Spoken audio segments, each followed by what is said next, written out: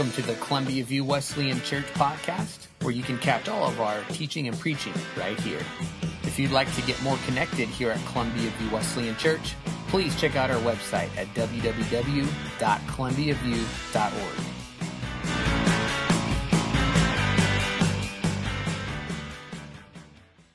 1 Timothy 2, verse 8 just launched out at me this week.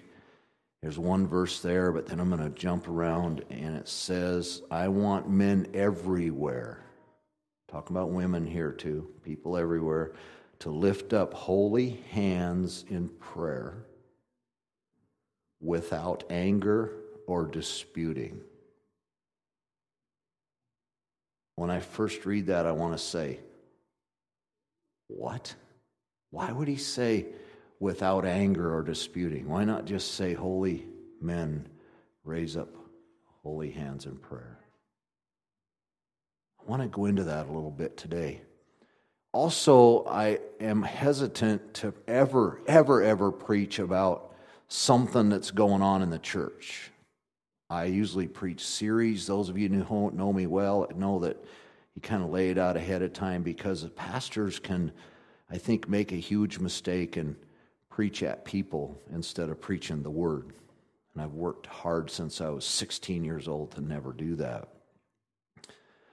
But part of the burden on my heart this week and knowing what to preach is some folks that I've been talking to for the last month, and all different folks, not only in the church but outside the church, that are beat up.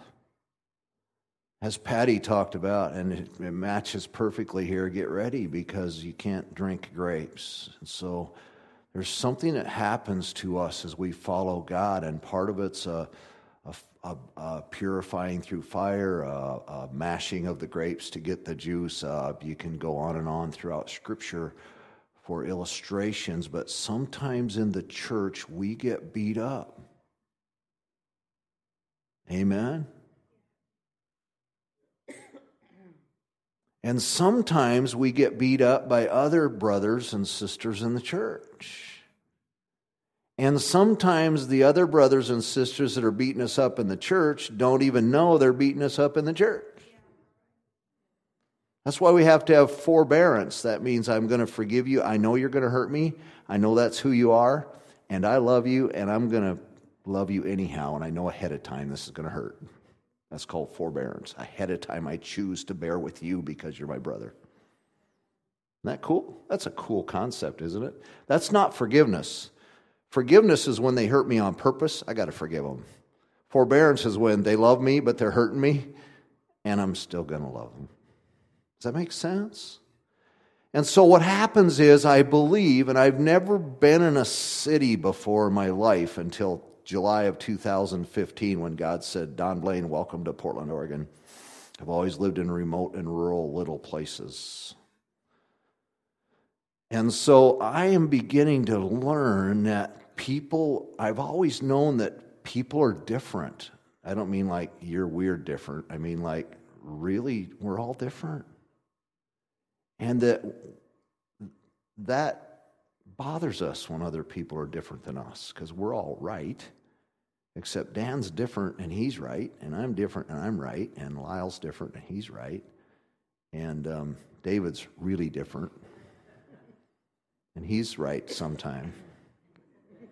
You hear what I'm saying? And I'm alluding to some things, but I want us to consider the fact that we are not to be defeated because we're different. We're to be united because we're different. You hear me? I'm just going to use some illustrations, and I'm not trying to talk about anyone. In fact, I went to a couple people and said, I'm going to mention this. They said it's okay. So I'm not talking about individuals. I just want to share some things that represent our differences in this little body.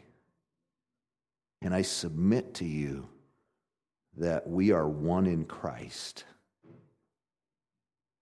with differences. I'm going to be really real. There are some of us who've been very conscious of our every word and decision, and since we were a child and been very careful to be right and just. And you're sitting beside an ex-con.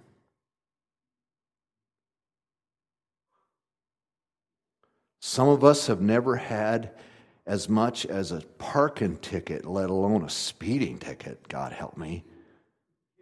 And some of you have felony records that will haunt you the rest of your days.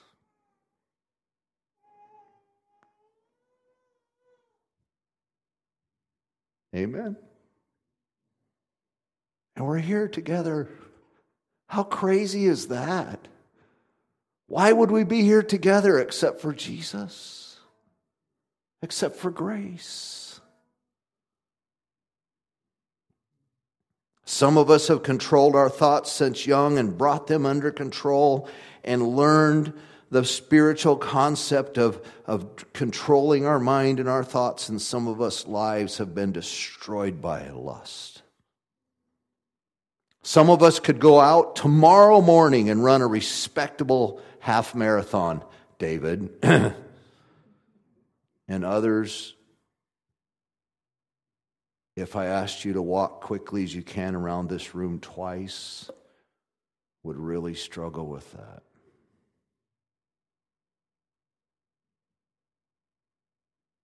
Amen. We have several preachers here today. And as I get up here and boldly proclaim the truth, you're saying, preach it. In fact, get away from there and let me preach it. And there are others that are saying, dear God, help me never ever have to get up in front of people. We have Greek scholars here that put me to shame. I got a Bachelor of Science in theology when I became a pastor, and the reason was I knew I couldn't pass Greek for my Bachelor of Arts. And there are those here who hardly ever read the Bible. You don't even know what it says. There are those who are poor and live on disabilities, and there are those who are wealthy enough to never have to work again. What brings us together? Jesus.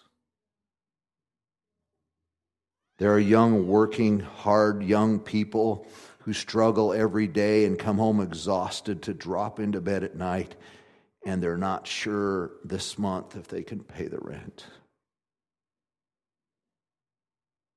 And there are older people whose house is paid for and car is paid for, and they're not sure if they can get through this latest doctor's report.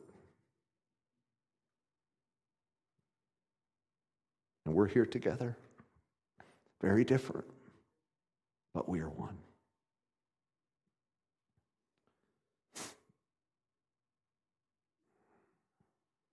There are those here, as Kim shared yesterday or last week, about being pushed hard by many of her people to have abortions when her babies were coming. She would not, and she received help from people who loved her and helped her have her babies, who are wonderful men now. She shared that testimony last Sunday on video, and we cried as we heard that. Some of you who were crying have had abortions. Your life has been broken by that. You want to know why I don't get up here and stomp and shout and scream against abortion? Because I know so many amazing ladies whose hearts are broken every day because of the abortions they had. We're very different, but we are one. There are mechanics here that can fix anything. I'm not going to point them out because 4 of you are going to call them. And there are those of us who need help changing a light bulb. There are those who give the shirt off their back. David was harassing me about my sweater. I was wearing it in the video. I wore it to preach last Sunday, and I wore it to preach today. No, I haven't taken it off since then. I've been wearing it ever since then. Those who would, where did I go with that? There are those who would give the shirt off their back, and there are thieves.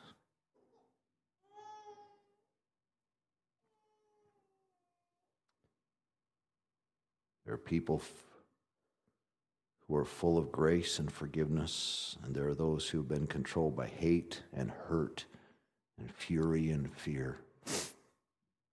And we're here together in this place to worship one God. There are those with permanent criminal records that haunt you when you try to get a job. And there's those who've never had a parking ticket, let alone a speeding ticket. And I'm not even going to tell you about some of my tickets. There are alcoholics and addicts who have done unspeakable things for their next fix. Sitting here today. And there are those like me, not bragging, just telling you I'm different, who've never tasted alcohol. I worked hard at that. And I dearly love the brothers whose lives have been destroyed by it. There are brothers and sisters whose lives have been destroyed by sexual sin, and folks who've worked hard to always do the right thing with their bodies. There are those in our midst who are studying to become doctors, and those who cannot read.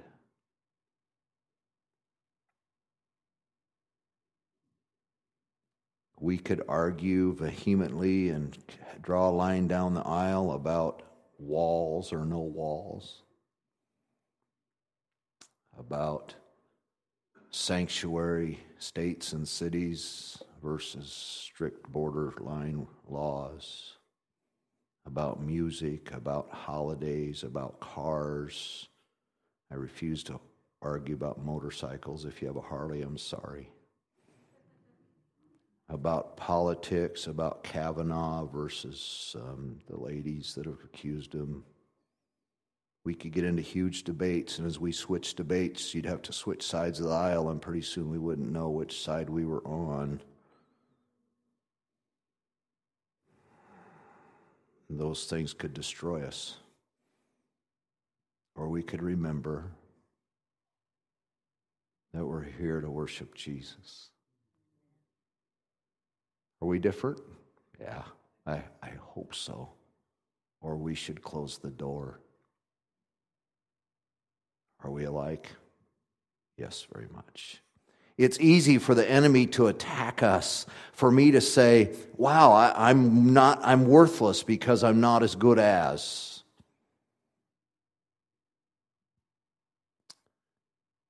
If I want to use my pride and my ability, there are men in this room that I would look to and say, I could never pastor or be a good dad or be a good grandpa because I'm not a tenth of the man as that gentleman is right there. And with the same pride, I could look at somebody else and say, you're never going to be a man. You're not a tenth of the man that I am. Pride is foolish, stupid, and divisive. It's got nothing to do with what I've done or who I am or what I haven't done or who I am not. It has nothing to do with what I can or can't do. It has to do with Jesus and what he is doing today. Amen. And so, we must stand against an enemy who would divide and conquer. And so what I want to talk about today is bearing one another's burdens. Right? If I've never tasted alcohol, I really don't understand the addict. Literally, I know the answer to alcohol addiction. None of you will argue with me. It's simple. Don't drink. Right?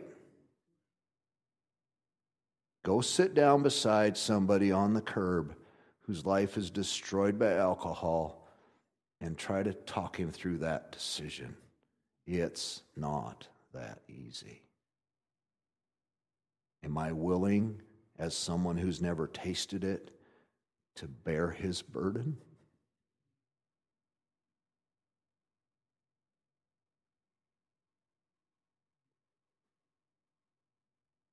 We're so different, but yet we're one because of who Jesus is. So I want to share several passages with you and concepts about bearing one another's burden today. First of all, comes from 1 Timothy chapter 2. I already read verse 8, but I'm going to read verse 1 through 8. I urge then, first of all, that requests, prayers, intercession, and thanksgiving may be made for everyone. Does that sound like bear one another's burdens? For kings and all those in authority. Wow, if I'm with the king, I need to pray with him. If I'm against the king, got to pray for him. That we may live peaceful and quiet lives in all godliness and holiness. That we might be one with God. This is good and pleases God our Savior, who wants all men to be saved and come to a knowledge of the truth. It's about us being one in Him. For there is one God, one mediator between God and man, the man Jesus Christ, who gave himself as a ransom for all men, the testimony given in its proper time. And for this purpose I was appointed a herald and apostle.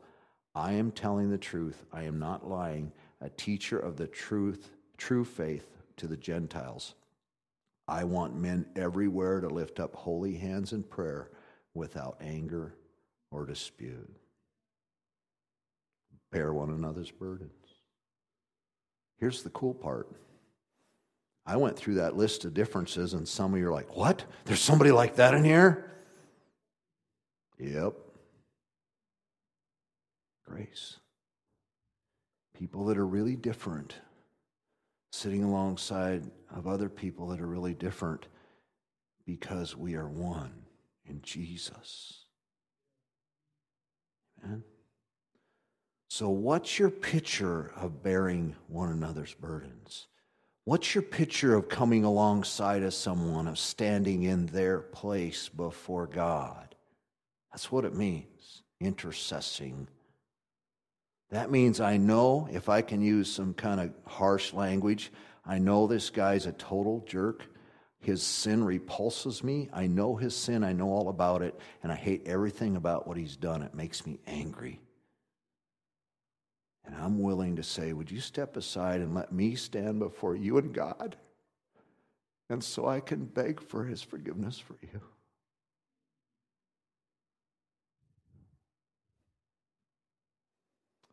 Would you step aside so I can stand between you and God, just in my heart, and ask God to heal you?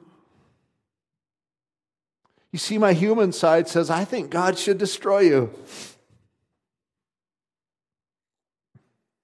And Paul says, let holy men lift up their hands in intercessory prayer without anger or malice. Let us step in front of them before God and say, oh, God, bring healing. God, bring forgiveness. God, bring them to be my brother, to pray for their deliverance, to pray for them. When are you praying for people like that? Are you? Timothy's written about all kinds of garbage that was going on in the church. They were having arguments, and I was going to try to get into all that, and it'd take me about a year to really preach the book of Timothy. But Paul wraps it all up and says, are you praying for those people? Without anger, without malice. And so I have to get this perspective that says, what's my part in this process? If I'm sitting by someone who I detest, maybe they detest me, what's my part in this process? Is it anger? Is it malice? Or is it for me to get on my knees before a holy God and beg Him for their healing and for their forgiveness? How regular do I do that? Now listen, I don't think we need to be trained in this. There's lots of things you can train Dan's shaking his head. You know exactly what I'm talking about, don't you? We don't need to be trained to pray. You know what we got to do? We got to pray. The youngest believer who doesn't have a clue what's going on can pray. And you know how they're going to become a better prayer? Pray. Aurora's learning to talk. And she's got a few words. I have no idea what they are, but Mom and Dad do. I had a twin brother. They were going to split us up going to kindergarten because we had our own language. We talked 100 miles an hour. We both knew what the other one was saying, but nobody else had a clue. People would say to my mom, "Mom, do you know what they're saying?" She'd be like, "No." They were going to split us up. We lived in a town of 600 people. There weren't two kindergartens, so we had to go to the same kindergarten. My wife's a kindergarten teacher. Can you imagine that poor lady? That was hard on her. I'm realizing that we were kind of hard on some people, my twin brother and I. But we could talk to each other. Made sense to us. Even if you don't know all the right words, you can talk to God and it's going to make sense to Him. And the only way to learn how to pray is pray. Pray simply means, if you want to just break it down, it means talk. They used to say, "I pray that you would do this for me." It wasn't a God thing, it was a request to someone.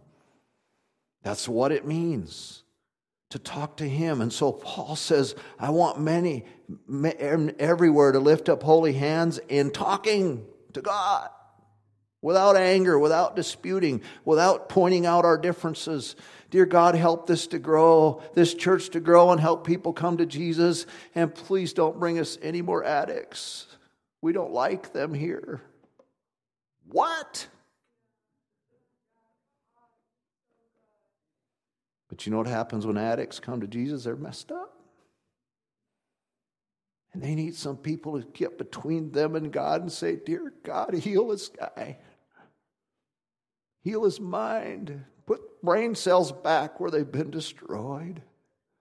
I don't know what that means. I just know that we're supposed to pray for them without anger and without malice. John chapter 14, I'm going to do several. There's 3 words I want you to listen to. Anyone, whatever, and anything. Now, when God says whatever, it doesn't mean what it does today when a kid looks at their mom and goes, "Whatever." There's 3 words, anyone, whatever, and anything. I want to read this. I want you to listen. For those words, I'll emphasize them. Philip said, "Lord, show us the Father, and that will be enough for us." John 14:8 and verse 9 says, Jesus answered, "Don't you know me, Philip? Even after I have been among you such a long time? Anyone who's seen me has seen the Father. How can you say, 'Show us the Father'? Don't you believe that I am in the Father and that the Father is in me? The words I say to you are not just my own. Rather, it's the Father living in me who is doing this work, His work. Believe me when I say that I am in the Father and the Father's in me, or at least believe on the evidence of the miracles themselves." Okay, there's this discussion. Are you really God? Jesus said, "Yes, I am." And then He said, "I tell the truth. Anyone," there's the word, different people, doesn't matter. "Anyone who has faith in me will do what I've been doing." No way. They're not going to let any Republicans do what God's been doing, are they? No, they're not going to let any independents. It must all just be the Democrats or vice versa. What? Jesus said, anyone who has faith in me will do what I've been doing. He will do even greater things than these because I'm going to the Father. And I will do whatever you ask in my name, so that the Son of God may bring glory to the Father. You may ask me for anything in my name, and I'll do it. This is a horribly misquoted scripture. I don't think he's saying, I got a wore-out motorcycle, it's a Honda, and I need a new Harley. God, you said anything. I think what he meant was, I have a brother that sleeps on the street. His life's being destroyed by substances. Dear God, you got to help me reach out to him. There's a difference between those two prayers. One of them, you're guaranteed he'll say yes. Amen? I don't know when it gets really quiet, if there's no more amens or if it really does mean one. Mark 9:23, Jesus tells us that everything is possible. Let me read this. I'm starting with Mark 9:17. A man in the crowd answered, Teacher, I brought you my son who's possessed by a spirit and has robbed him of speech.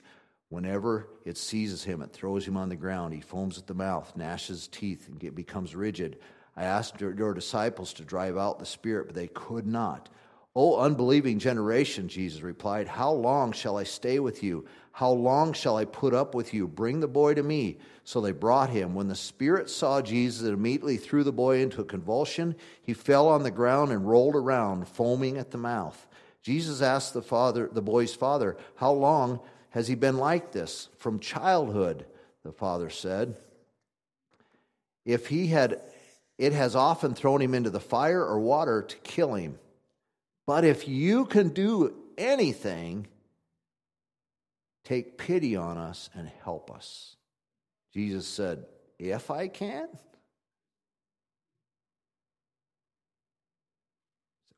He's like, excuse me. You mean if I can? Of course I can. Well, let me read that. Everything is possible for him who believes. Immediately the boy's father, I keep trying to say father's boy, the boy's father exclaimed, I do believe. Help me overcome my unbelief. When Jesus saw the crowd was running to the scene, he rebuked the evil spirit. You deaf and mute spirit, he said, I command you, come out of him and never enter him again. The spirit shrieked, convulsed him violently, and came out. The boy looked so much like a corpse that many said he's dead. Isn't that amazing? If you can do it. What do you mean if I can do it? If you believe I can do it. There's always somebody, yeah, okay, so the spirit's out and now you killed him. There's always somebody that refuses to believe. Jesus took him by the hand, lifted him to his feet, and he stood up. Praying for, beseeching the Father for. Again, this guy didn't even use the right words. He's like, I don't think he insulted Jesus. But he said, if you can do something, it was his words, it was his heart, it was his cry. Jesus said, yeah, I can do this. Who are we praying for? This was a man who stood between his son and God Almighty, and he says, you got to do something.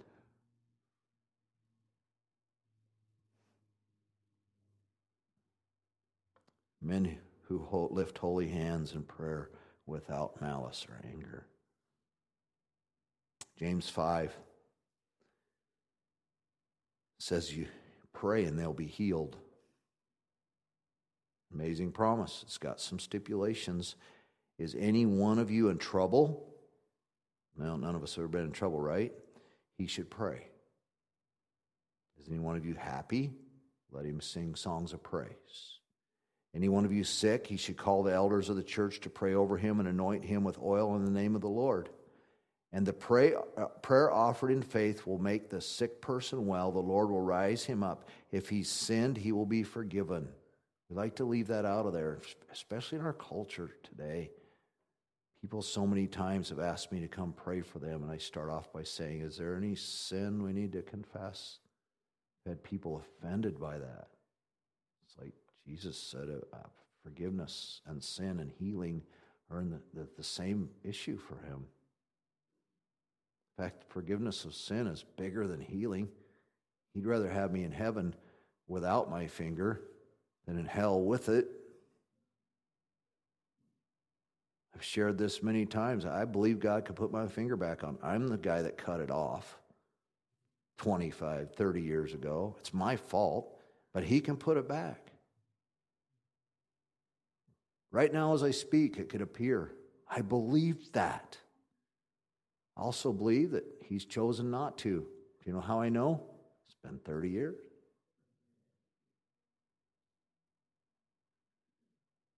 And He'd rather have me running around talking about a finger missing and believing Him with all my heart for everything I need than running around with a full hand sinning and headed for hell and taking other people with me. I know that. I know that. He's taught me that through His Word. And so we repent. And then it said, therefore confess your sins to each other and pray for each other so that you may be healed. The prayer of a righteous man is powerful and effective. Let's go back to 1 Timothy 2. I beseech you, to holy men, lift hands in prayer without malice or anger. And now he says in James, righteous men pray in power and effectiveness. Love the King James here. The effectual, fervent prayer of a righteous man availeth much. Wow. Powerful prayer. Jesus told Peter, I'm going to close with this. Our disciples were talking about who's going to be first, who's going to be last. Let's think about this group of 12 people. Who's the most important in the church? Well, this tax collector guy is probably the most important. He has got connections in the government with the Romans and the Jews. He's got money, probably. And he's probably the most important one. He should lead us because he's got ways to take us the right. There's going to be a new kingdom on earth, and he's probably the right guy. He's got all this government experience. Think Jesus didn't have people that were really different? And whenever Matthew was talking about stuff like that, Peter's over here with his hand in his cloak, toying his dagger, because he's part of the zealots. And it was their goal at the drop of a hat to start killing Romans, and he was armed and ready to do it. Those guys were both in the same group of 12 at Bible studies. In fact, one of the people that Peter had sworn in privacy and in secrecy to kill would have been Matthew. He was an agent of the Roman government. Now they're in Bible study. That's kind of cool. And now they're talking about who's going to be the greatest. And Jesus said the oldest be the youngest, the greatest be. And then he says to them,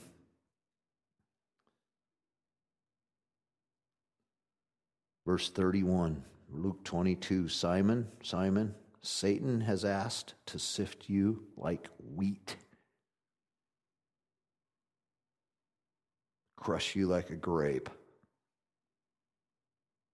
But I have prayed for you, Simon, that your faith may not fall. And when you have turned back, when you turn back, he's going to go down. But when you get up, strengthen your brothers. Here's my point. This might be a little different way than you ever heard this before. But those disciples all heard Jesus tell Peter, you're going down. And I've been praying for you. I don't know the answer to this question, but I submit to you, how many of them heard Jesus say between the lines, and I want you to pray for him too, because he's going to get sifted. And then he says, before the cock crows, you're going to deny me 3 times. And it goes on, and I believe we know that story. If you don't, you can read on. And by morning, the next morning, Peter had denied Jesus 3 times, and the cock crowed. Jesus and Peter's eye met. We know the story. And Peter knew by morning he had fallen hard. How many of those disciples, we don't know the setting, but how many of those disciples were earnestly praying that Peter would come back from that fall? That's the Father's will. Jesus said it. I'm praying for you. You're going to get trashed.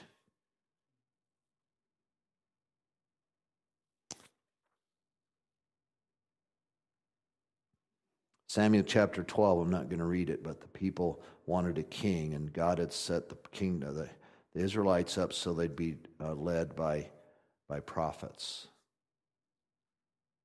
And God didn't want them to have a king. It's an interesting study if that's a new concept to you, but they demanded a king like all the other countries. God gave them a king, and then Samuel told the people this is wrong. You have sinned. And the people are repenting, and they don't know what to do, and now they have a king, and they know God didn't want them to have a king, and the people are broken before God. Samuel told them to repent, but one of his lines he said, in 1 Samuel 12, verse 23, in this conversation, he says, "As for me, far be it from me that I should sin against the Lord by failing to pray for you. And I will teach you the way that is good and right." Wow. Wow.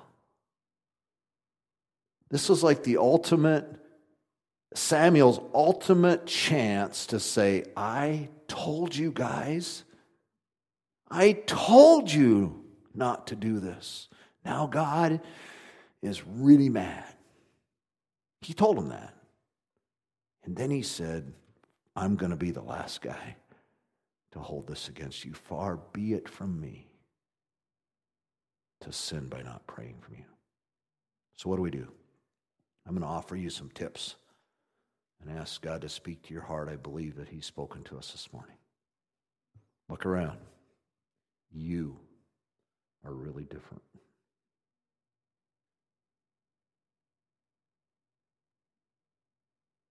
We are one. And God is our God. He has asked us in many ways to bear one another's burdens. Lift up holy hands and pray for each other without anger and without malice. Stand between God and my brother whose life is still broken and say, Dear God, hear me. Heal my brother. Forgive my brother. You know what's cool about this? I've been doing this a while, and I believe God's speaking to our hearts. I don't think He's just speaking to our hearts. I think some of us are seeing faces. It's time to pray. Not just pray here for 10 minutes or however long. Not to come here on another time and pray. It's time for us to really pray.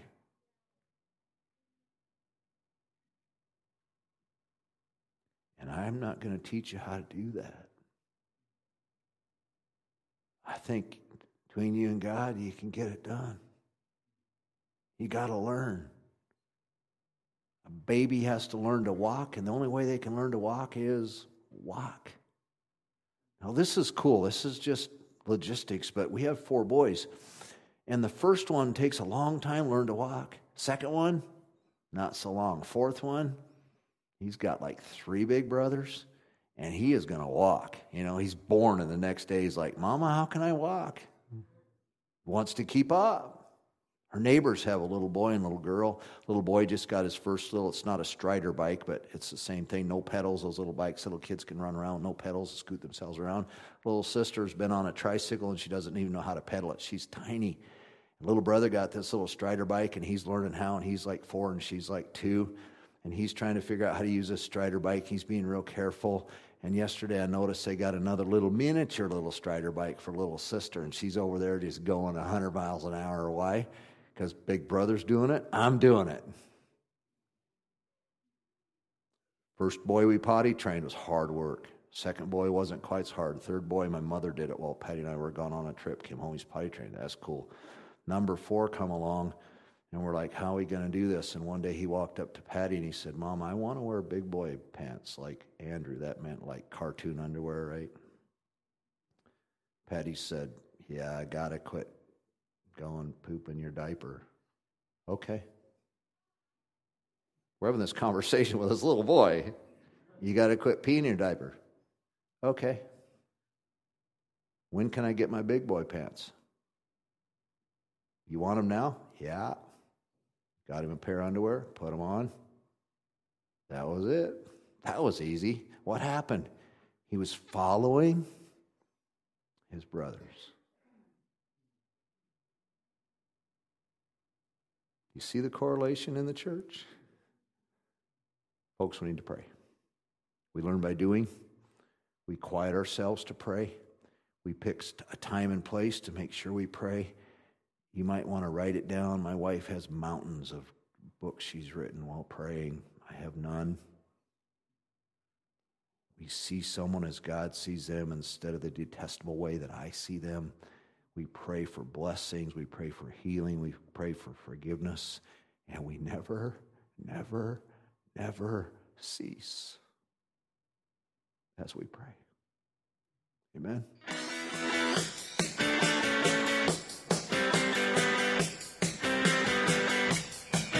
Hey, thanks for joining us for this week's episode.